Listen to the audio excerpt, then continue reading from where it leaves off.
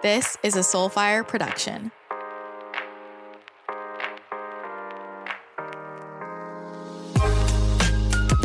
Welcome to my channel. I'm your host, Christina. I'm an intuitive channel, 7D healer, business mentor, and manifestation expert. On this podcast, we discuss how to tap into your intuitive gifts, manifest the life you want, create a kick-ass business in flow, and take a holistic approach to health and wellness. Don't forget to connect with me on Instagram at Christina the Channel and on my website, ChristinaTheChannel.com.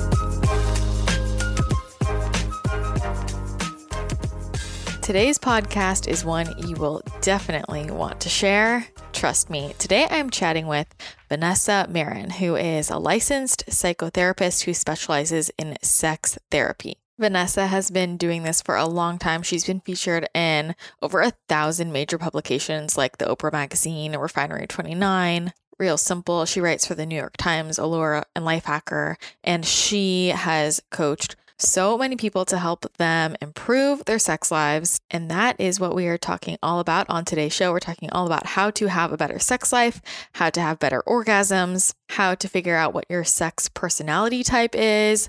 So much good stuff is in this episode. You can also head to her website, vmtherapy.com. She has a ton of great content there, a ton of blog posts, her different courses, including Finishing School, which teaches you how to orgasm, and definitely check out her YouTube channel as well. This is such an important topic. When I was working as a nutritional therapy practitioner, a really common theme that came up with a lot of my clients who had hormonal imbalances, which I've talked about many times on the show, was that my clients who were struggling with amenorrhea or hormonal imbalances, high cortisol levels, often had never orgasmed before, had really no sex life. They were often afraid to explore that part of themselves. And then working as an energy healer, it's so common for me to come across women who are struggling with imbalances because their sacral chakra is out of balance. And this again correlates to the hormonal imbalances, reproductive issues, digestive symptoms as well. And then when it comes to opening up intuitively, one of the most powerful practices to really start opening up your intuition is to very much embrace your sexuality, have a sexual practice. Doing a lot of that sacral chakra work is invaluable. And I tell my clients this all the time. It's an energy thing. If you want to make more money, you want to have more orgasms. So this content is very, very important. We covered so many great topics: how to have better orgasms, how to develop the skill of orgasming, all things masturbation, the truth about your G-spot, and so much more. And I love that Vanessa makes this information so approachable for people. You are going to love it. But before I hop into today's episode, I just want to remind you that the UpLevel membership is currently open for enrollment. This is the place to be if you want to be on our monthly Q&A calls where you can ask me any of your questions, our monthly manifestation activation calls where you can activate all of those manifestations. This is the place for you if you want to learn about all things opening up intuitively, how to manifest, brain rewiring, and get access to all of my exclusive channeled messages. Plus, you will have a community of like-minded women, our community forum. It is a very open space, a safe space, and that is where I spill all the tea, let me tell you. So if you want to sign up, head to ChristinaTheChannel.com/membership, and you can find all the information right there. And if you want to join a healing circle, I recommend signing up for the December ones early. There are 2 healing circles per month. The November ones are full, but December does have open spaces. So you can either sign up for the 7D healing circle where I send everybody the Ahai 7D healing energy, and then I will share a channel message for the group at the end that is unique to that group. And there is also a different healing circle for intuitive guidance. So if you are looking for intuitive guidance, you can bring your questions to that circle and I will give you intuitive guidance directly. These are very small groups. They are very powerful and a really beautiful experience. So if you have wanted to work with me, I definitely recommend signing up for one of the circles. You can do that at ChristinaTheChannel.com/services and just click the book now button under the Healing Circles section. I would love to see you there. They are so magical. Those are my updates for you. I'm sure you are so excited to listen to today's show. So enjoy this conversation with Vanessa Marin. This podcast is all about cutting through the BS and giving you my top recs. And do you know what industry has so much BS going on? Probiotics. There are so many probiotics out there. How do you choose? You choose carefully. My top recommendation is Just Thrive Probiotic. This is the probiotic that I personally use and the one that I recommend to my family, friends, and clients. Most probiotics do not survive the harsh gastric environment of the stomach, so they don't arrive 100% alive to the intestines. So they're not really a true probiotic because to be a true probiotic, the strains must arrive alive in the intestines. Otherwise, you're basically just ingesting dead bacteria. Just Thrive arrives 100% alive to the intestines so it can do its job, which includes eliminating pathogens and toxins while also producing compounds and nutrients that help us grow our good gut bacteria. It also supports our natural production of vitamin K2, methylated B vitamins, a full array of digestive enzymes, and more. Just Thrive is amazing for metabolic reconditioning. It helps to improve the production of short-chain fatty acids, which creates a measurable metabolic shift in the body. A higher production of short-chain fatty acids means less fat storage, higher fat burn, improved insulin sensitivity, improved satiety, and less gut and systemic inflammation. This is a must if you are looking for powerful immune support. With 80% of our immune system found in our gut, you will definitely want to have this probiotic in your routine to help to detect and attack any pathogens or toxins in the body and to suppress any unwanted immune responses like allergies and food sensitivities. Just Thrive has also been shown in clinical trials to start healing leaky gut in just 30 days. And if you don't already know, leaky gut is the root cause of most major chronic illnesses in the Western world, like heart disease, diabetes, cancer, autoimmune disease, dementia, and more. I would say 95% of clients I've ever seen have struggled with leaky gut. It can manifest in so many different ways, from allergies to skin conditions to weight gain to being chronically sick, really, in any way. You always want to start from the root cause, which means focusing on gut health. So if you're ready to get yourself a real probiotic, then definitely check out Just Thrive. You can go to bit.ly/JustThriveChristina and use my code Christina for 15% off. Again, that's bit.ly/JustThriveChristina and use that code Christina, CHRISTINA, for 15% off. And if you have not noticed a difference before when you've used other probiotics, try this one out because it makes the world of a difference. Quality is everything, and this is top quality. So I'm really excited for you to try it out. Vanessa, thank you so much for coming on the podcast today. I am so excited to chat with you. And thank you so much for having me. I'm really excited to be here. Yeah, we have so much to talk about. And my first question is, I'm curious how you became a sex therapist. Tell me the how. Yeah, it's not exactly the most conventional career, right? So my journey actually was started when my parents tried to have their version of the talk with me. So I remember being about 12 years old. I was trapped in the minivan with them and they tried to have the talk then. It was very claustrophobic.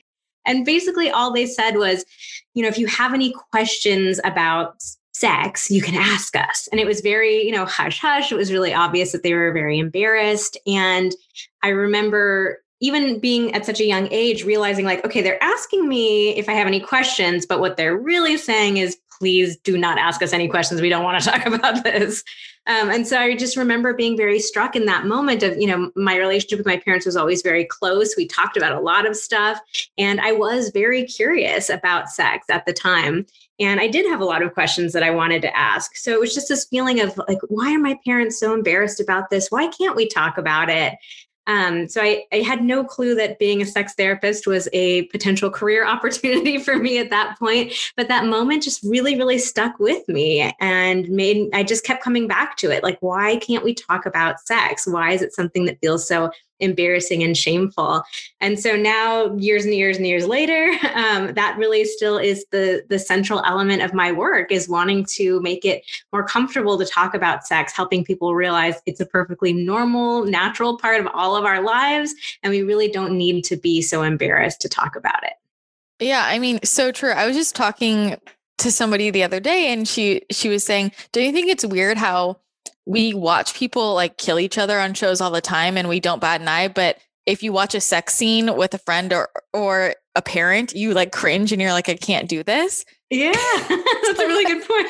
It's so messed up. And I was like, yeah, that is a really good point. Like, why do we cringe? And so I want to know more about, like, did you ever try and go after another career, or did you just always know you wanted to do this?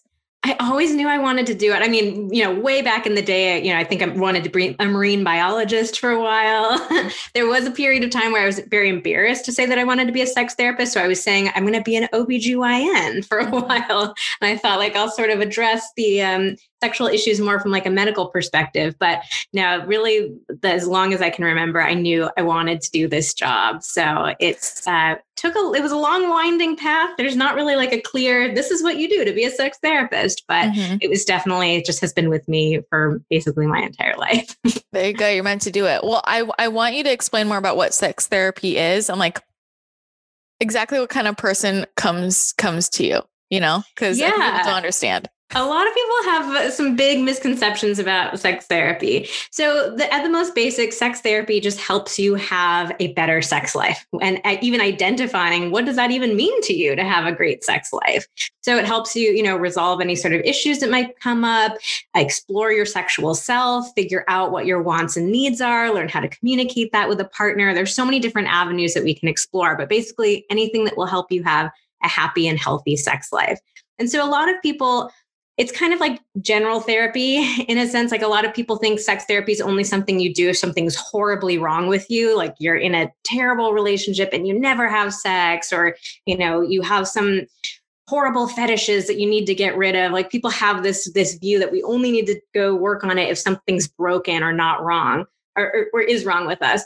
But for me, I really want to promote this view that sex therapy can work for anybody. It can benefit anybody, because we all have our own hangups and insecurities and even just unknown aspects of our sexuality. So I like to be super transparent about, I've been doing this career for decades. I help other people have healthier sex lives, and I have hangups about my own sex life. I have moments that I get embarrassed, that I feel insecure, that I don't know how to ask for what I want.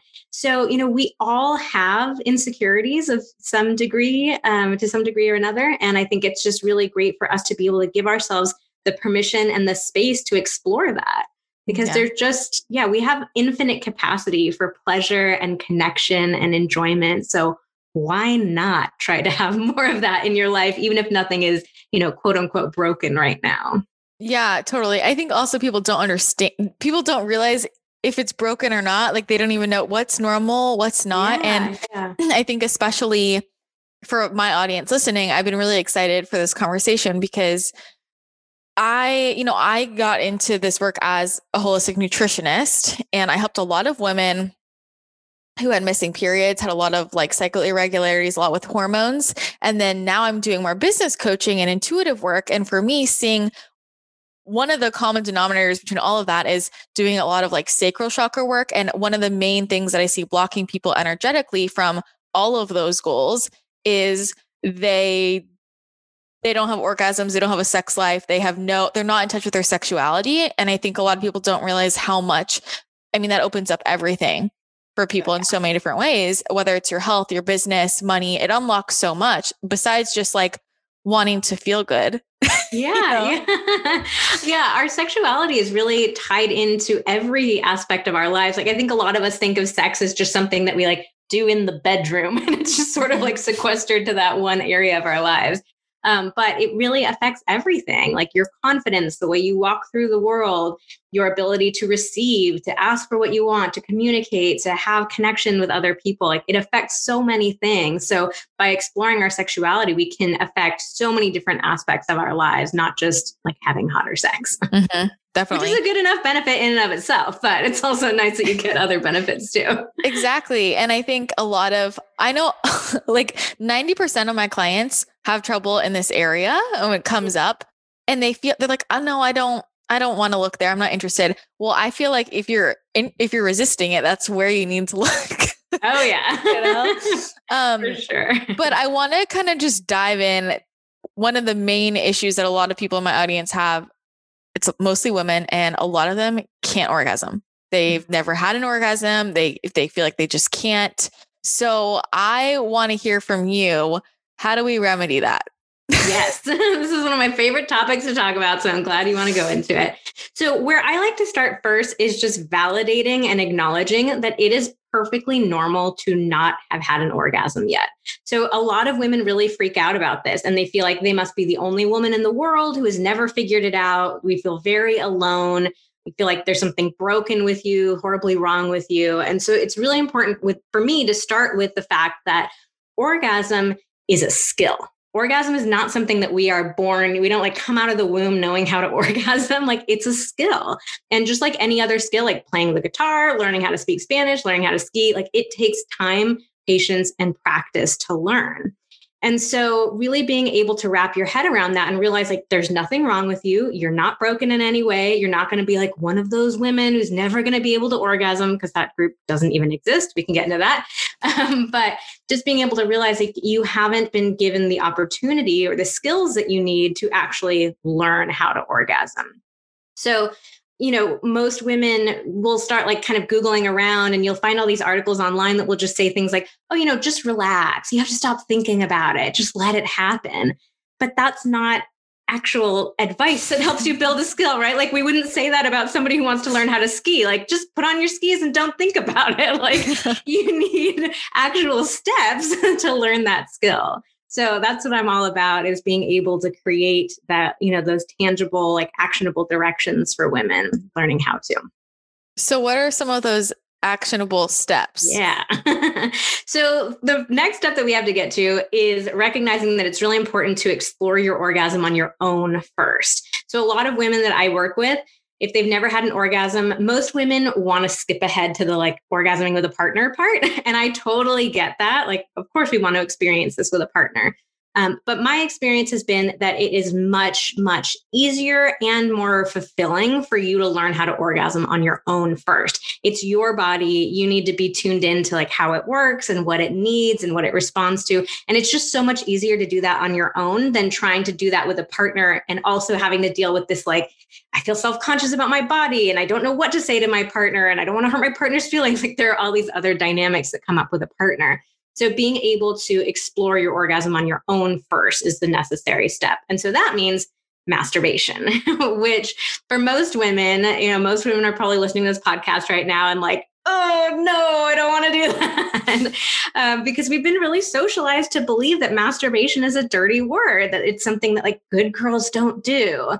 And we've also been very socialized to believe that our genitals are, they're icky and they smell bad and they look weird. And, there's all this shame and embarrassment around it. So it's like, oh, I don't want to touch this part of my body that I've been told my entire life is disgusting, basically. So, getting to a place where you can recognize that masturbation is totally normal, totally healthy. It's really important for all of us to be able to be in touch with our bodies and figure out what brings us pleasure. But yeah, for a lot of women, it's going to be that next mental step of giving themselves permission to masturbate, realizing that it is normal, healthy, and wonderful. Mm-hmm. I mean, yeah, that's a big block for sure for a lot of people.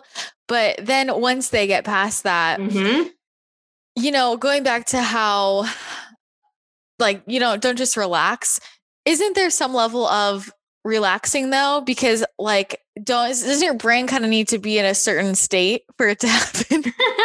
Yeah, no, it's a good point. Your brain does need, you do need to be relaxed. Like if you're really, feeling super anxious and just holding on super tight to everything, it is going to be challenging to get there. But where I like to start is with like the practicalities of how to masturbate. Once you start figuring out some of those, the actual skills behind it, you're naturally going to relax a bit. Mm-hmm. And so we can get to all the mental techniques later. But in my experience, I've found that it's best if I start with the physical techniques with women of like helping them realize, yeah, there are specific things that you can do. Mm-hmm. So for example, a great starting point for most women is you want to figure out if your body responds best to indirect or direct clitoral stimulation. So female orgasm, it's really all about the clitoris. And we can definitely get into, if you want to talk about like internal orgasms on all this stuff, because there's a lot of myths and misinformation around that. But female orgasm is really all about the clitoris. And especially if you've never had one before, you're going to really want to start with your clitoris. And so the clitoris is very, very sensitive. Just the little tip of the clitoris is packed with, thousands and thousands of nerve endings, way more, 2 to 3 times as much as in the entire penis. So it's a very sensitive part of our body. It's also the only part of the human body of any gender that only exists for the purpose of pleasure, no other function, which is amazing.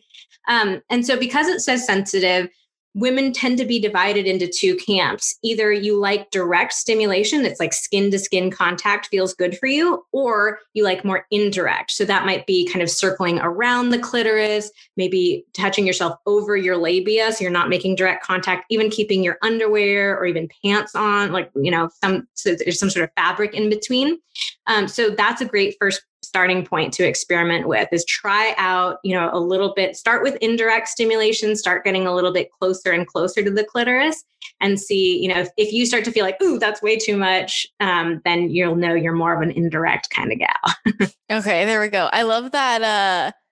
I didn't know that about the number of nerves, like compared to a penis. I always like joke. Some people don't take this the right way, but people are always like, oh, do you ever wish you were a guy? And I'm like, absolutely not. I love having a clitoris. Like, it's way better. It's way better. Yeah. The clitoris has 8,000 to 9,000 nerve endings in the clitoris, and the penis has 2,000 to 3,000. So it's just, it's amazing. It's way better. Really, really Sorry, guys. Well, okay. So I wanted to ask you about this. I never read magazines, but I was getting my hair done last weekend and my hairstylist gave me Cosmo, which I haven't read since I was like 17. No. And I read this whole article about how like the G-spot isn't real. And they were saying like it was apparently that whoever coined that term, she was saying they misinterpreted it. Like it's not like there's one specific spot. It's just a general, women feel good in a certain area and figuring out where it is for you. So I wanted you to speak more to that. Because I think most people assume that, the G-spot is a specific spot. Yeah. Yeah, no, it's such a good question. So yeah, you're correct. The G-spot is not a specific spot. A lot of women and a lot of men think that it is. And we tend to think of it as like this magic button, like, oh, if I just like press it a few times, like instant orgasm. And I think the reason why we pay so much attention to the G-spot is because people think that you hit the G-spot through intercourse. Mm-hmm. And, like heterosexual women have really been taught to believe that we should feel the maximum amount of pleasure from intercourse. Like if it works for the man, it should work for us. But that is just not how our bodies work at all. Yeah. So if you let me like science geek out on you for a second, when we are little fetuses in the womb, we all start off as the same gender. So the fetuses don't differentiate until like 8 to 11 weeks. And so around that point, like the tissues that will make, it's like the same tissues and they'll differentiate into either being, female or male genitals. So it's kind of like you could take a ball of clay and you could sculpt it into a mug or you could sculpt it into a plate. So it's like the same ball of clay, but you're making different shapes out of it, right?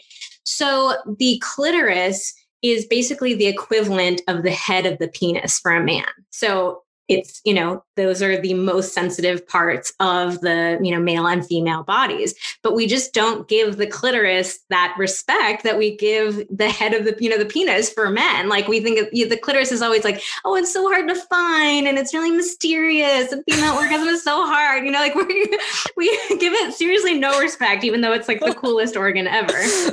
And so the other really cool thing about the clitoris, if I have to show you, since we're here, I'll show you a little visual, but we'll have to maybe like post this on Instagram or something. Yeah, but, there we go. So this is the shape of the clitoris. I love this. So I've got a 3D model. It's made of it's gold because I had to be fancy about it. Not like real gold, but just. I love this. So most people think of the clitoris as just like this little nub of skin that we can see, with our eyes. But the clitoris is actually, it's a wishbone shape. It's quite large and it splits off into two legs, like a wishbone shape. And so these other parts of the clitoris, which are a very big part of it overall, these parts of the clitoris are inside the body and they kind of wrap around the vaginal canal. So the G-spot is not really a spot, but it's an area where the ends of the clitoris meet. So there is sensitivity there because it's still the clitoris, but it's not like one specific spot. And it's more of like a general region, like it's this whole region.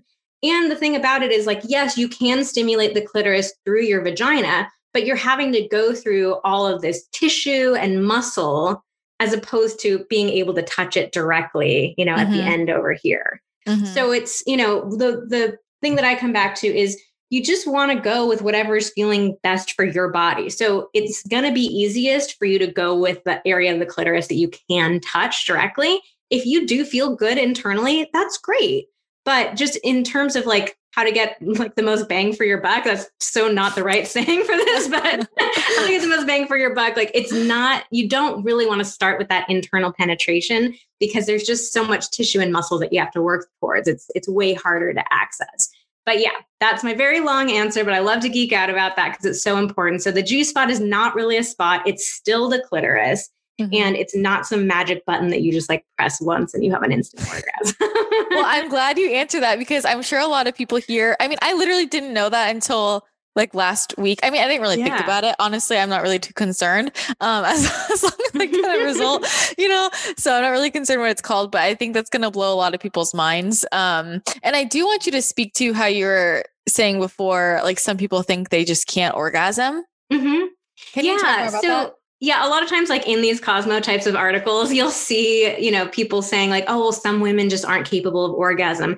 And oftentimes you'll even see this number of like 10% of women will never be able to orgasm. And so that freaks a lot of women out. Like every single woman who ever reaches out to me, like I have a whole orgasm course for women called Finishing School. And every woman who's even interested in that will, usually send me an email saying like, I'm really convinced that I'm like one of these women that's never going to be able to orgasm. So the reality is that we just don't have a ton of research on female orgasm, period, which is a whole other podcast episode in and of itself. But this number that often gets cited, like it's really challenging to figure out female orgasm because in this research, a lot of what they're talking to is like women who've never even tried to orgasm. So there's so much myths and misinformation about orgasm. There are also, huge like cultural issues that would make women not feel comfortable, even like religious things around exploring their orgasm. So yes, there are a lot of women out there who have never had an orgasm, but never having had one is not the same thing as being physically incapable of having one. Mm-hmm. So, I have never successfully surfed, but that doesn't mean I'm physically incapable of surfing. It just means like, I'm not that interested in it. I haven't like taken any classes. I haven't gotten up on a surfboard. I haven't even tried. But again, like it doesn't mean there's something wrong with my body. That means I will never be able to surf. So that's what that number is it's women who have never even tried. So we don't have there's no scientific research, no scientific evidence or proof or anything like that if a woman wants to orgasm, if she makes an active effort to learn, that she will never be able to get. So for the woman who is like convinced I'm the 10% and she's like, I've tried, it's not working, I'm going for my clitoris. Is there something that you often tell people like, try this that helps to move the needle? Like, what would you say to that woman? Yeah. So definitely you need to spend a lot of time exploring masturbation. So of course, like all of us, we want to have like fast fixes, like we want to just be able to masturbate once or like do it for 5 minutes and just have an orgasm. I totally get that. I struggled with my own orgasm for a really long time too. And I know like I wanted to have a fast answer. So I completely empathize with that. But we really do have to give ourselves like the time and practice and patience to learn. Again, it's like learning how to speak Spanish. Like we're not going to sit down for 5 minutes and look at a few words and expect like, why am I not fluent yet? So we've got to give ourselves that time. So it's, allowing yourself to practice over a series of weeks, maybe even months. It's also within specific practice sessions, giving yourself like 30, maybe even 60 minutes. Like it takes a good chunk of time. The time will shorten up once you're learning, like, so don't get freaked out, but like give yourself a good amount of time. If you feel like you've really gone all in and, done all of that work, then it's possible that there's some sort of mental blockage that's coming up for you, whether, there's a lot of stuff that could come into play. It might be that you have a history with sexual abuse. It might be that you have a lot of disconnection from your own body. It might be there's a lot of anxiety, anxious thoughts going through your head. So that would be the point where I would get into exploring like other mental and psychological causes. But for seriously, the overwhelming majority of women, it's just giving yourself that practice time. Yeah. I think a lot of women don't realize, like, especially the point of within your single session, giving yourself the space, because I know a lot of my clients, they'll spend like 5 minutes and I'm like, you gotta keep going. And I also am curious if you come across this too, because I'm just speaking from like my conversations. I'm not a sex therapist. It just comes up in a lot of my client sessions, but a lot of women that I work with, they think that they've orgasmed and they haven't. Like they think it's before. So do you ever come across women who like, they think they did, but they didn't? There's often a lot of confusion. Typically the women that I work with, it's more that they actually did have an orgasm, but they're discounting that as an orgasm. But I've worked. How? Well, initially, when you're first learning how to orgasm, for most women, your first orgasms are going to feel pretty small. So a lot of women are expecting this, like, fireworks go off and like time stands still and the earth shatters apart. But in reality, like right at the beginning, like my first few orgasms, it was kind of like, okay, yeah, like that's the thing that people get so worked up about. And I've actually had a ton of women in finishing school who will reach out to me when they've had their first orgasms and they're like, seriously, like I signed up for this course, I've done all this work, and like this is it. This is what people get so worked up about. And so I always have to tell women, like, it's like there's sort of 2 steps to the process. It's learning how to have orgasms, and then it's learning how to make them more powerful. So a lot of women, because the expectations are so high, they'll discount an actual orgasm. But going back to your question, I definitely have worked with women as well who, feel like they have, but in actuality, a lot of times what's happening for them is like they're kind of selling themselves short. Like it's like that's enough for me kind of thing. Yeah. So it's kind of like an issue with allowing ourselves to receive. Like we have some women have this kind of like maximum level that they'll allow themselves to receive. And I'm sure you see that come up with like energetically lots of different things, not just around pleasure too. But this kind of like discounting of our worth and this like, that was enough for me. That's fine. We can move on now. Totally. And I think also feeling pressure, like a lot of women just feel pressure for it to happen faster if they're with a partner. Oh yeah. And feeling that. And it's like, okay, I'm done. Yeah, it's really interesting. Like I'll talk to women about this a lot and they'll say, I'm with my partner and, we're doing everything, but I just can't get there. And I'll ask her like, okay, so how long do you think you give yourself before you tell your partner to stop? And it's always this really interesting moment where the woman will sort of get quiet for a moment. And she's like, I don't know, like maybe 1 to 2 minutes. I'm like, really? So like 1 to 2 minutes, like that's the maximum that you'll allow yourself to receive. And it's also interesting too, because I think we're notoriously bad at identifying how much time has passed. Like if you asked me, don't look at a clock and tell me when a minute has passed, I think I'd probably tell you after about 15 seconds. So, I think it's a big challenge that comes up for so many of us is allowing ourselves to receive more and realizing like, it's okay to let yourself go for longer than 1 to 2 minutes. Like you deserve more than that. And the reality is that our partners want to give more to us than that too. So it's not that we're just like asking for all these, selfish things. Like it's allowing yourself to receive a gift that your partner wants to give to you. Yeah. Well, and then I think there's also the pressure for many people feel this of like wanting to orgasm at the same time as the partner. And then the woman will feel like, oh, I gotta like speed. I just gotta time it. And half the time they're faking, Yeah. I mean, cause that's the only way we ever see sex, like on TV and in the movies, right? Is the characters always orgasm at the exact same second. They both kind of like flop back on the bed. I'm like, oh, that was so great.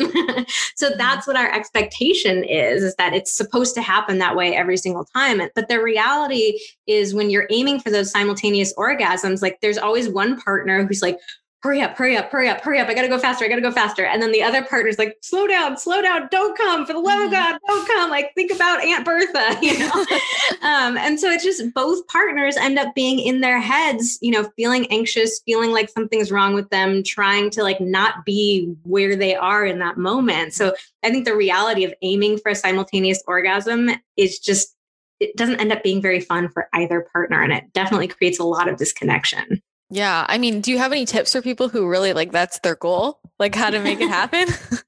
So I would explore first getting more comfortable with having orgasms at separate times, because the more comfortable you are having orgasms with your partner, period, the easier it will be to have some simultaneous orgasms. So it's like first just start with getting more comfortable having orgasms with your partner and let them come at different times. And so this is also a fun way to sort of shake things up. Like I think a lot of us, especially in long-term relationships, we sort of get into this routine of what sex looks like. And for most people, it's really boring. Like it's like, oh, we make out for like 30 seconds and then he like grabs my boob a little bit and then like, fingers me for like 20 seconds and then we're on to the intercourse. So most people can kind of like recite the steps of it and they're so bored, but we don't do anything to like change that up. So this is a great opportunity to kind of play around with that standard little script that you guys might have where it's, maybe you make out for longer and then one partner orgasms and then you make out again and then you have intercourse and then you take a break and you do oral sex on the other partner. It's like you can really mix things up and have it still be a very like sexy and enjoyable and kind of feel very exciting to do it in that way too. Then once you get more comfortable, like having orgasms in general, you may find it easier to have them, kind of get the timing lined up. So with that, it's really going to be about helping the partner who tends to go quicker, helping them draw it out a little bit longer. So it's usually going to be like taking breaks from things, focusing on the partner who takes longer, so that way it kind of helps the timing get more in line. I think one of the hardest non-toxic skincare products to find that actually works and doesn't clog your pores is moisturizer. And I am so pumped because Clearstem Skincare finally released their Hydroglow Moisturizer. We already know how much I love Clearstem's products. All of their products are totally non-toxic and they are specifically designed to be anti-acne and anti-aging. And I have been so pumped for their Hydroglow Moisturizer to come out because I know this is such a difficult product for people to find a good option for. This moisturizer is insane. It trains your skin to look younger while you sleep. It has bakuchiol in it, which is a natural alternative to retinol, which really helps to reduce any fine lines, wrinkles, and to restore the tightness back into your skin. It also has stem cells in it, which have so many antioxidant properties that are going to nourish your skin cells and promote cell turnover. This moisturizer helps to balance oil production, reduce inflammation, and it pretty much instantly gives you that glowy look, but not the oily look, because I feel like so many products market themselves as giving you a glow and it just makes you look oily. Not a good look. And I have oily skin, so I am super picky about moisturizers and I'm obsessed with this. Most moisturizers clog your pores. A lot of them have pore clogging ingredients. But of course, not Clearstem, because this is what they specialize in, making sure that none of their products have any pore cloggers. So I wanted to give a shout out to the Hydroglow Moisturizer because it is insane and I get asked about moisturizers so often. So you're getting the anti-aging, anti-acne, cell regenerating, and moisturizing effects all in one. And one jar will last you a long time. And of course, for best effects, use it with the rest of their line. Their Cell Renew Serum, which is amazing for helping to fade acne scars and brown spots, along with the collagen stem cells in it that help to promote cell turnover, give you that glow, the reishi to hydrate and detox the skin, and a ton of hydration, and their Clarity Serum. This stuff is amazing. This is an acid serum that helps to really powerfully promote cell turnover. Great for anti-aging, great for eliminating any acne scars, acne itself, intensely brighten the skin, and reduce fine lines and wrinkles. Having an acid in your skincare routine is a must. And it has vitamin C in it, so you're literally getting everything in one. So if you want to get your hands on any of these products, I use the full line. All of their products are truly incredible. Head to clearstemskincare.com, and if you want $15 off your purchase, you can use my code Christina, Christina. Again, that's clearstemskincare.com, and use that code Christina for $15 off. If you are interested in getting rid of your acne scarring, making your skin glow, having all of the anti-aging benefits, then this will change your life. I'm super excited for you to try it out. I think that also runs into the topic of, is it easier for you to orgasm with penetration or through, stimulation of the clitoris? And I think, is it true that some women can't come through penetration, or like what's the science of this? Yes. Yeah. So the vast majority of women cannot orgasm from penetration alone. Only about like 15 to maybe 20% of women can. And so, you know how I science geeked out on you a few minutes ago, and I was talking about the different, structures. Mm-hmm. So the biological equivalent of the vagina for a woman is what is called the prostatic utricle in a man. So it's a tiny little duct in the prostate. So from a nerve ending standpoint, those two structures are the same thing, basically. So it's really interesting to me that you'll have all the Cosmo articles all about how to have the G-spot orgasm and orgasm from penetration. But where are the Maxim articles that are how to have your prostatic utricle orgasm tonight? We don't make men feel guilty about not being able to orgasm from this part of their body. So the reality is that the vagina, I also told you the clitoris has 8,000 to 9,000 nerve endings. The vagina has so few nerve endings, there isn't even a proper scientific tally. I look every few months to see if I can find, is there any new research? Wow. How many nerves are in the vagina? And I can't find anything great. So we can kind of say from a purely nerve ending standpoint, expecting a woman to have an orgasm from penetration is like expecting a man to have an orgasm from having his testicles pulled or his knee rubbed. So it's sure, if you like having your testicles pulled or you like having your knee rubbed, that's great. We should all explore, pleasure all over our bodies. But would we expect a man, would we be rubbing away at his knee and expecting him to why is this not working for you? Of course not. So it's the same thing for women. Why are we putting all this pressure on women to orgasm from a part of our body that doesn't have a lot of nerve endings, that isn't designed to feel pleasure? But we don't do that same thing to men. So that's, I get all fired up about that for sure. I love it. Women are going to send this to their partners. Yeah. Listen to this. I'm curious, do you ever work with couples? Because I know you work with individuals and couples. When you're working with a couple, do you ever find that the problem is the partnership? Yeah, so sometimes, I do love working with partners. And I think the reality is, a lot of women, we get really self-conscious about not being able to orgasm. We feel like something's wrong with us or, we're so difficult. And the reality is that when I talk to partners, 99% of the time, the partner is wants to be more participatory and wants to do whatever they can to please their female partner. So it does come back to that same theme around allowing ourselves to receive, recognizing that, unless your partner is a real jerk, which in that case, why are you with them anyways?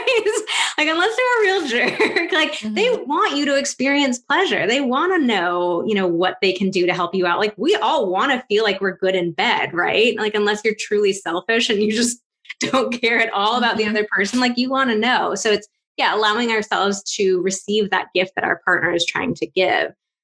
So that's a big piece of it. A lot of times people we'll get really freaked out thinking like, oh, if I can't orgasm with my partner, it means that we're not a good fit for each other. Like the chemistry is not right. I've had tons of people who, broke up, like ended relationships because they thought like, oh, we're just not a good fit for each other. When the reality is like, just as we women have been so misinformed about our own orgasms, so have our partners. So a lot of our partners have the same, unrealistic expectations, and they're genuinely trying their best with the information that they have, but they don't have good information. Yeah. Yeah. I think like when I think about, as I'm thinking while you're talking, I always feel like sex lives can be improved and you like get to know each other and it gets better and then you try new things. Yeah. But also I do think there's also an element of like some people, it's just not as good as other people, like there is, I feel like there's both elements. Like some people it's just not as exciting. Yeah, I think we tend to, people go to like one extreme or another. Like either there are some people who will say, oh, the very first time we kissed, it was no good. So like I ended it right then and there. Yeah. And it's like, whoa, like chemistry does take a while to develop. Yeah. And I think it can actually be a really beautiful process to like explore your chemistry and your connection with someone over a period of time. But then at this, on the other end of the spectrum, like I have worked with clients who have been with their partners for decades and never enjoyed any sort of physical contact. So it's really hard for us to like find this middle ground where we recognize like, yeah, sex is important. I want to feel connected to my partner. And I totally agree with you that there's just different levels of potential that we have with each partner. And there definitely are people that just like, you can't, pick some random person off the street and have an amazing relationship with them. You can't, pick some random partner off the street and necessarily have an amazing sex life. We have different potential with different people, but we've got to find that middle ground of not cutting someone off so quickly, like not even giving a chance for that chemistry to develop, but also recognizing like there needs to be enough potential there for us to continue. We don't need to, kind of banish ourselves like a lifetime of bad sex because we're afraid to say like sex life is important. I want to have good sex. Yeah, no, totally. And I think some people feel like it's going to be the same with every person. And it's like, you have to figure each other out together and give it that time. But something I also wanted to ask you about was like talking about how orgasming is a skill. I know I have some clients who have experienced never having problems with orgasming. Like it's fine. And then it just like, they're like, it just turns off. Like, I just can't do it anymore. So when you come across that, what are the different things that could potentially be causing that? Like, give me more around that. Yeah, no, that's a really, really good question. Yeah. So it, definitely usually there's something going on, in that person's life that's creating that shift. So it might be that there's something going on in the relationship. Maybe they are not getting along as well anymore. They're not feeling connected to that partner anymore. Maybe there's been some sort of breach of trust. Sometimes it's even an intuitive thing. Like we might not rationally know, oh, something's going wrong with my relationship, or I'm not feeling comfortable in this relationship anymore, but our body knows. And this happens for men as well. I've worked with a lot of men who experience performance issues, and they're like, I don't understand what's going on. I don't get it. And it's like, well, there's some dynamics that are coming up. So most often what I find is that it's some sort of relationship dynamic that's going on. It can occasionally be caused by like some sort of health issue, like a hormonal issue, issues with like your period, even like pain, sexual pain issues. So other stuff can develop, but it tends to be more often like a relationship dynamic. Okay, that makes sense. And also that's interesting. I didn't think about it from the guy's perspective because I was going to ask you about that. I feel like it's an epidemic of men like not being able to get hard and like younger and younger. I mean, I'm 25 and I'm like, why are 21-year-olds, as I've gotten older, why is this a problem? And I think for me, I think of it like understanding the different health issues that are really prevalent. But I'm curious for you, like, what do you see causing issues for men? Because I think it's gotten pretty bad. I got a one-word answer for you. Porn. I was going to ask about that. I really want you to talk about that. So I want to let me be super clear first. Like I'm not anti-porn. I do think I love ethical porn, which is kind of like a subgenre of porn that's really focusing on creating porn in a better way that showcases more diversity, that really treats the actors with fairness and respect, even like shows more realistic sex. So I think that, porn isn't just inherently bad. We need to be making better porn. But I think there is, we can have healthy relationships with it. But I think, most men, especially men who are, in their 30s and younger, have grown up being exposed to a whole lot of porn. And, when you are, when you're a guy and you're watching porn and you're masturbating, you're paying attention to what's going on the screen in front of you. That's where all of your energy and attention is focused on. You're disconnected from your own body. So it creates this disconnection between a man and his own body. It also creates an association between, in order to get turned on and experience pleasure, I need to have this extra stimulation. And so this is really important for people of all genders to think about. The way that we masturbate affects how we show up with a partner. So if there is something that you always do on your own, whether it's always watching porn, always using the same technique, always using the same fantasy, you just start to create neural pathways in your brain, connections that your brain makes, thinking like, oh, these things go together. And it makes it harder for you to experience pleasure without those things. It doesn't mean that you've broken yourself, that you're never going to be able to fix it. It just means your brain becomes really accustomed to, these two things go together. So that's definitely what happens with porn. So a lot of men, then they get with partners and it's like, oh, but I don't have this usual hyper stimulation that porn gives me with like all the different angles and shots and like, all this kind of stuff. So it gets a lot harder to reach orgasm. And then they're disconnected from their own bodies and they don't have this sense of like, what is it that works for them and what do they like and what do they need?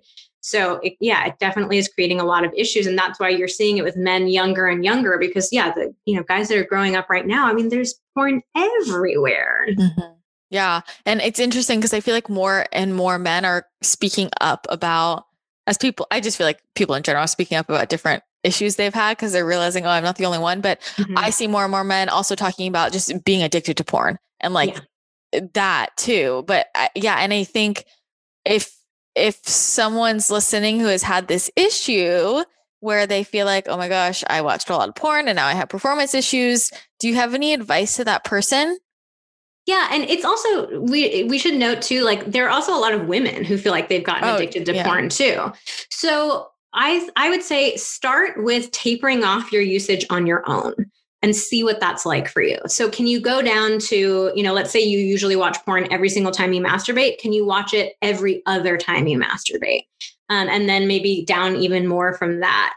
So, see what comes up for you. So for a lot of people, you'll go through this transition phase where at first masturbation is not going to feel fun or pleasurable. It's going to almost be like, wait, what? I don't even know what I'm doing with myself. Like you kind of have to like relearn how to do it, but that's really important for you to relearn how to do it. So give yourself a little transition time.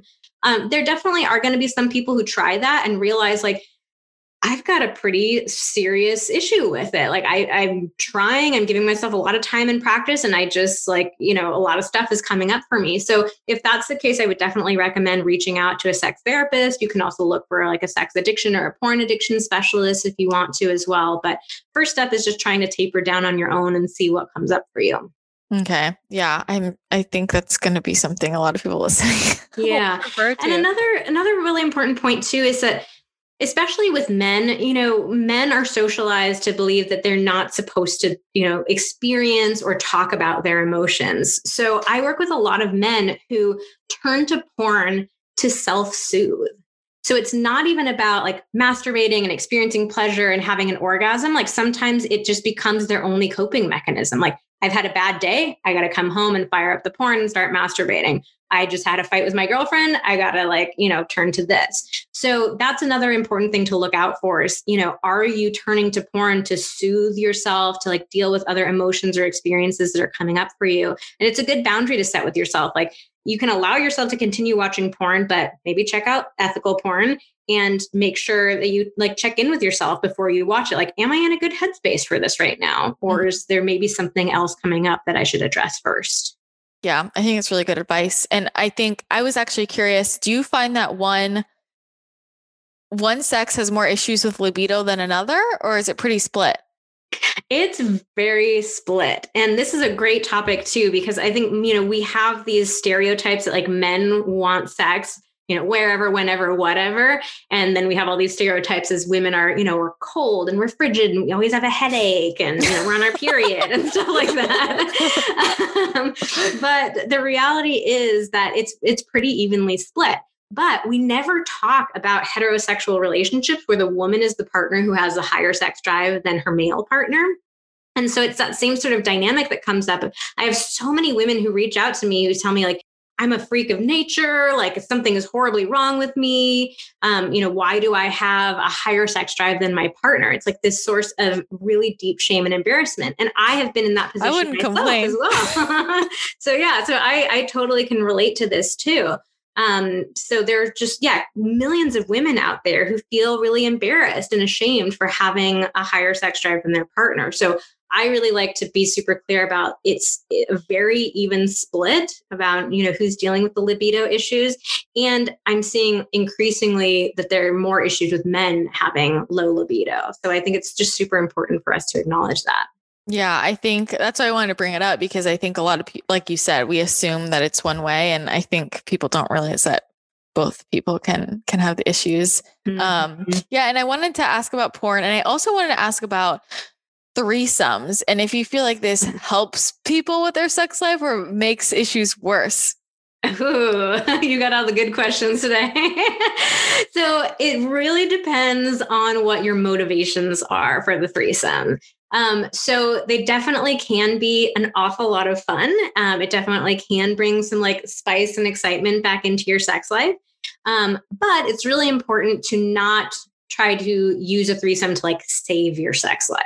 So it should be, if your sex life is already in a great place, if you've already communicated about it a lot, you're both on board, you're both excited about it, then that can be great. But in terms of like trying to like save your sex life via a threesome, it's never, ever going to work out. And you'd be surprised by how many couples try to save their relationships by doing something, kinky or different or bringing another person in. And it's complicated. It's really complicated to bring a third person into your bedroom or into your relationship. And so you need to be in a good enough place that you can weather those complications and also like make sure you're being good to that third person too. Mm-hmm.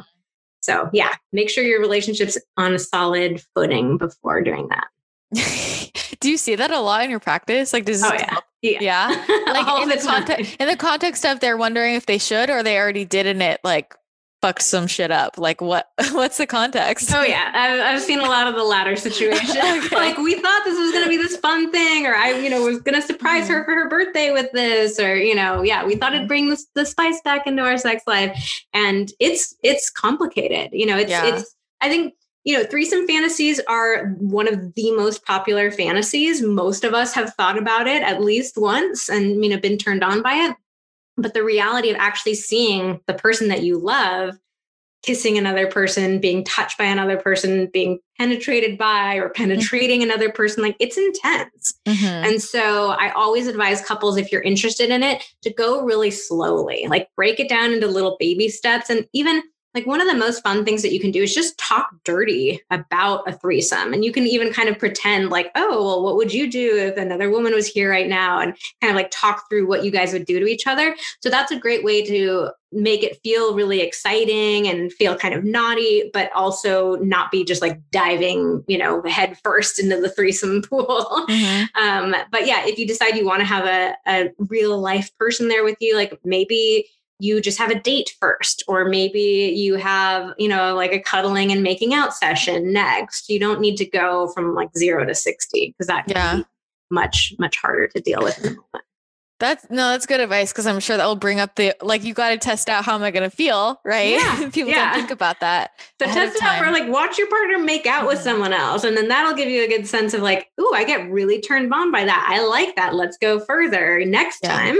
Or maybe you get a sense of like, ooh, I thought this was going to be really hot, but I am not okay with this right now. Yeah. I feel like everybody's like, how do I improve my sex life?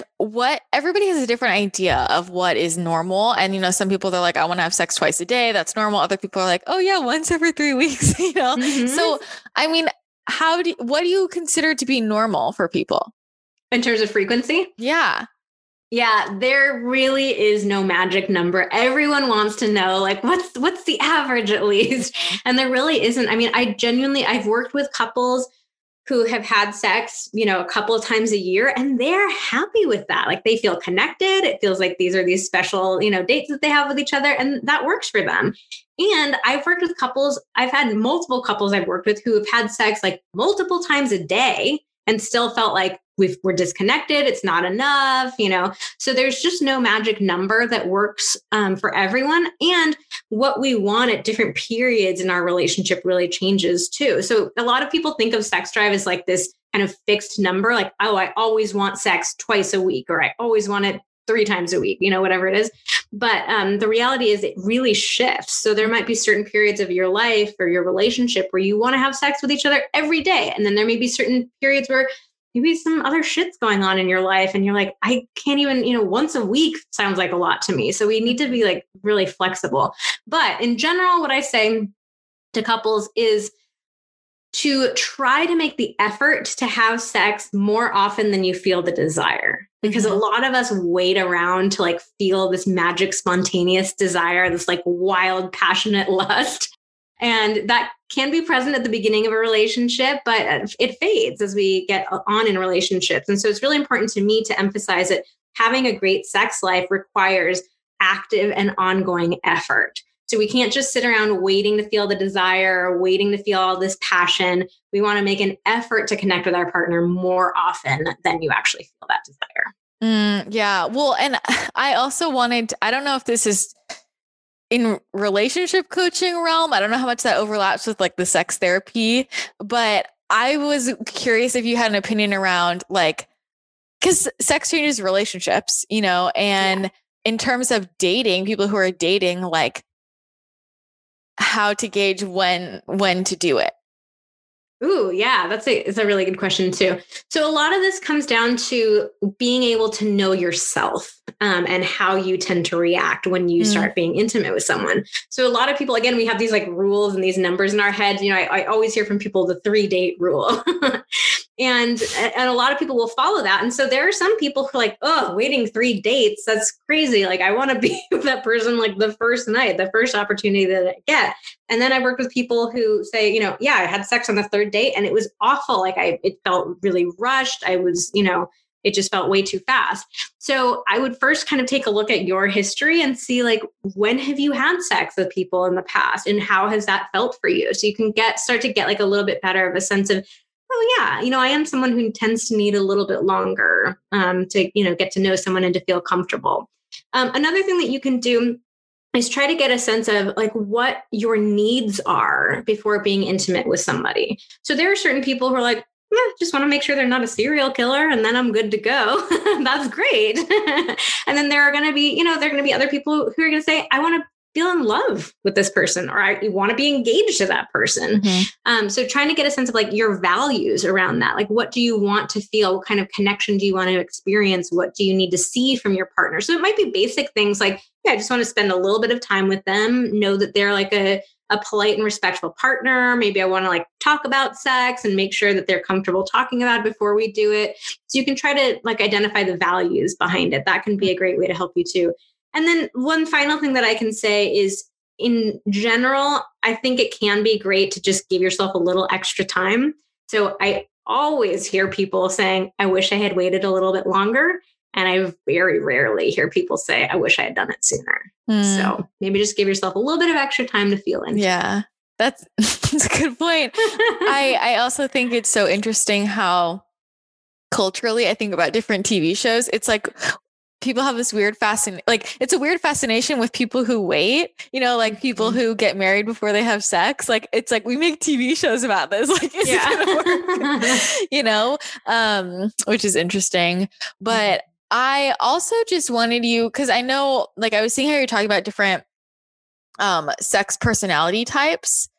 And I know there's how many, 10, 7, something like 11. 11. Yeah. Okay. So obviously we won't go into all of them, but I would love for you to share more about like just like a couple of them, because I think this is really interesting. And why is this helpful for people?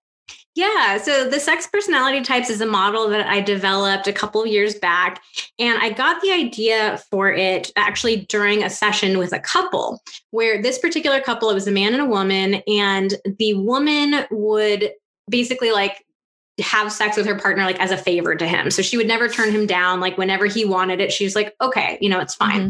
And so the guy was complaining that, he wasn't feeling very connected to her. He wasn't feeling very satisfied with her sex life. And she was saying, how can you complain? Like you get it whenever you want. And so I think that's what most people tend to focus on, the frequency of sex. And I was really thinking to myself, like, they're talking about two totally different things. Like they're not just talking about how often does my penis go into your vagina. Yeah. Like, for him, it was a totally different experience and he was looking for from what she was talking about. And so I started thinking more about like, what is it that we are each wanting to experience during sex? And what is it that makes sex feel great for us, like feel satisfying?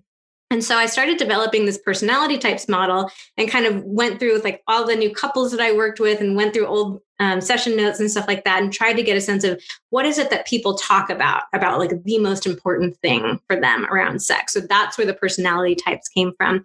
And we have a free quiz that people can take. I can maybe send you the link to put in the show notes or something, but you can take a little quiz and figure out which type you are and then which type your partner is. And we talk a lot about how the types kind of interact with each other.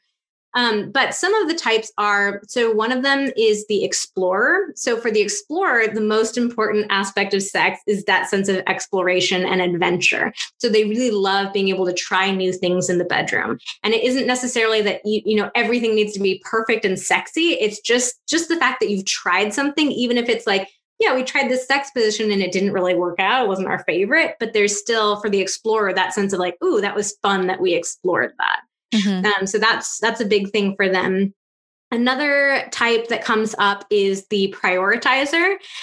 For the prioritizer, they really want to know that sex is something that's important to the relationship and to their partner. And so realizing that they're carving out that time and that space for each other. They're prioritizing it over other things in their lives because, let's face it, we're all super busy. We all have a million other things that we could be doing other than having sex.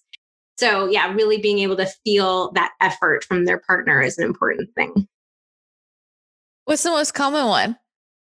They're all, pretty common. I've tried to work it out that I wanted them to be like really well represented. The explorer is definitely a really common one. And then another really common one, the most common one that I typically see for men is what I call the giver. And for the giver, like the name implies, a lot of these names are pretty obvious, but it's easy for them, like sex is all about giving to their partner, and that can even be a bigger experience for them than receiving. So again, like it's kind of what we were talking about earlier, like that we have a lot of stereotypes about men as being like selfish in the bedroom and they don't really care about, female pleasure, like in heterosexual relationships. But the reality that I've found is that most men are givers to some degree and genuinely care about their partner's experience. So they don't want to just have like, oh, let me throw you a bone, pity sex kind of thing.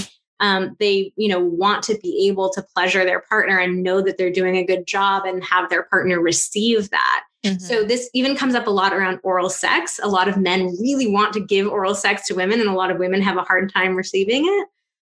So yeah, that tends to be the most common one that I see amongst men. I don't think we give men enough credit. Is there one that's like the receiver? Like, do some people just only want to receive? There is not one called the receiver. I definitely have worked with people who could be classified as receivers, but it's not super common. So I didn't create a specific type just for that. Are there any two that you feel like don't mesh well together? Or is the point that like any of them can mesh well? So yeah, there are some that don't really mesh super well together. I wouldn't go so far as to say, if you're this type and your partner's that type, it's never going to work out, but there are going to be more challenges. So a good example of that is there are two types, one that's called the guardian, or for the guardian, it's really important for there to be a foundation of like safety and security in the relationship in order for them to be able to, experience pleasure and connection with a partner. So I often see a lot of guardians are people who have experienced sexual abuse in the past, and they really need to know that sex can feel, safe again because they've had this horrible experience of it not being safe. And then there's another type called the thrill seeker. which is really about they're kind of similar to the explorer in that they like exploring new things, but the thrill seeker is more about that sense of taboo or the forbidden, kind of pushing boundaries, doing things that might go above and beyond, what a lot of people might consider quote unquote normal. I hate using that word, but so those can be challenging because the guardian is really wanting to like hold their own boundaries and have the sense of safety and security, whereas the thrill seeker is all about having it feel kind of dangerous and taboo and on the edge. So those two types are going to be a challenge with each other. Okay, that's interesting. Yeah, everyone's going to want to take the quiz. So yes. we'll put a link to it. I'm curious, like what's, you probably won't want to answer this. I was like, what's the weirdest question you've been asked? Like, like you must get asked so many interesting questions. And I imagine also in a social situation, like when people find out what you do they just, I don't know. I feel like some people just ask you a bunch of questions and then some people will get embarrassed. No, pretty much everyone wants to ask me questions. As soon as they know, they'll find like some way to like work me into the corner or something. Like, can I ask you something? Or I'll get a little text message a few days later, So, I mean, I am just endlessly fascinated by human sexuality and endlessly fascinated with how diverse and unique we all are. Mm-hmm. And so for me, like, yeah, I definitely get asked a lot of questions that, like, again, the like quote unquote normal, most people wouldn't think about it in that realm. But, to me, like, I honestly don't feel any sort of judgment around that. Like for me, my boundary is as long as it's taking place between adults who are enthusiastically consenting to everything that's going on, anything goes. Mm-hmm. So I just get, very fascinated hearing all these questions. And I think it's cool thinking about like, gosh, we are all able to experience pleasure in such different ways. So yeah. Well, I guess I think of it as not like weird as in it's weird of like, oh, I haven't gotten that one before. You know what I mean? Because I feel like a lot of people probably ask you the same things like, oh, I can't orgasm. Well, how do I spice it up? More of like anything where you're like, whoa, I haven't heard that one before. Yeah, it's actually more rare than you would think. A lot of people think, especially when it comes to fantasies, a lot of people think like, oh, I have this really weird fantasy that, no one else has it. And no, I'll have very similar fantasies. Yeah. So I think like maybe some of the most uncommon things that I hear about are like people who are into like piss play or, scat play, that kind of, not scat play, like feces and stuff like that. But, so, those are less common, but it's, again, like no judgment from me as long as everybody's on board and excited about it. Like, whatever you want in the bedroom. Someone, I don't know who was it. I was listening to someone. They're like, look, we're all weirdos. Just no one's talking about it. So that's very true. There we go. Before we wrap up, I do have one question because I don't want to let this go. When you were talking about, you were like, the skill of orgasming first is like to be able to do it and then learning to like power it up. So can you leave us with some things we can do to have better orgasms, like to power them up? Yeah. So honestly, a huge piece of it is just recognizing like I'm having orgasms. That's such a big mental blockage that comes up for women is there's so much fear of, I'm broken. I am one of those women who never will be able to. So once you finally start realizing like, I'm capable of having orgasms. Like often they just get more powerful, like with practice. But specific things that you can do to make them more powerful. One great thing is playing around with your breath. So you can play around with a lot of different things. Some people really like holding their breath, and you have to be careful with this. Please don't like hold your breath and pass out and then blame me for it. So you want to be like just holding it for a few seconds at a time and then releasing. Or taking really slow and deep breaths and breathing your way through it. If you're normally someone who kind of holds your breath a bit, or you can take like faster, shallower breaths too. So really playing around with the breath can lead to very different kinds of experiences. You can also play around with the specific technique and like stimulation that you're using in the moment. So sometimes it's just going a little bit faster, using a little bit more pressure, maybe even like a more intense kind of stimulation, can work well as well. And then another thing that you can do is play around with creating more muscle tension in your body. So squeezing, holding and squeezing onto your muscles, particularly the muscles in your quads, your butt, and your abs can increase the intensity of orgasm. Or if you're someone who normally does that, focusing on relaxing the muscles. So it's kind of like whatever it is that gets you to orgasm reliably, try playing around with the opposite of that. And that can often increase the intensity. Yeah, I like that last one because I think a lot of people think that they have to be totally like relaxed for it to happen. Yeah. The muscle tension really, really helps a lot of women. Even curling your toes sometimes too, that can help. And then another thing is also making more noise too. A lot of women get really self-conscious about the noises that they make. So they'll stay really quiet, or sometimes women even say like, oh, I feel like I have to make these like porn star moans. And that's like not me. Yeah. But it can be very powerful to just like allow yourself to make whatever sound it is that your body wants to make in that moment. So not about like playing this role or putting on a performance, but just like letting the sounds escape from your body. That can be really fun too. Yeah. And to your point, practice masturbating and let yourself make noises, you know? Like, there we go. Okay. Well, this was so helpful. People are going to love this. And I'm sure everyone's going to want to take that quiz and learn more from you. So I'm so grateful you came on the podcast, and I would love for you just to share with everyone, how can they connect further with you and learn more from you? Yeah, I would love to connect with anyone in your audience. So the best place to find me is on my website at vmtherapy.com. It's my initials, vmtherapy.com. And we have tons of free resources there. You can also sign up for our weekly email list. We do a different topic every month, and we send out free emails with like suggestions for you to try, tips and techniques and challenges and all sorts of fun stuff. It's really, really great. And then you can also find me on social. Instagram is my favorite platform. So I'm at Vanessa Marin Therapy over there. And I do like daily stories where I answer people's questions and do like fun polls and giveaways and stuff like that. So either one of those places would be great. Awesome. All right. Well, we will put all of that in the show notes. And again, thank you so much for coming on. This was so amazing. Thank you so much for having me. You had some great questions. So I hope that people really love this conversation. Huge thank you to Vanessa for coming on the podcast. I am sure you got a lot of value out of that. And if you want to connect with her further, head to her website, vmtherapy.com, and that's where you can find the answers to all of your sex-related questions and find out more about all of her coaching and programs. If you enjoyed this show, make sure you take a screenshot and share it on Instagram. It helps me so much to spread the word about the show. And if you think it'll help somebody else, I would just love it if you would share it. When you do that, just make sure you tag me so I can see that you shared it and I can say thank you. It means the world to me. I also just want to remind you that if you want access to my private Instagram page, The Channel Crew, all you have to do is leave a rating and a review on iTunes and then take a screenshot, DM it to that private account, The Channel Crew, and request to follow. And when I get the DM of your screenshot of your rating and review and the request to follow, I can accept and you'll get access to the page. You can also connect further with other podcast listeners in our free Facebook group, The Channel Crew. That's going to be it for today's show. Thank you again so much for tuning in. I hope you have an amazing rest of your day, and I will chat with you again next episode.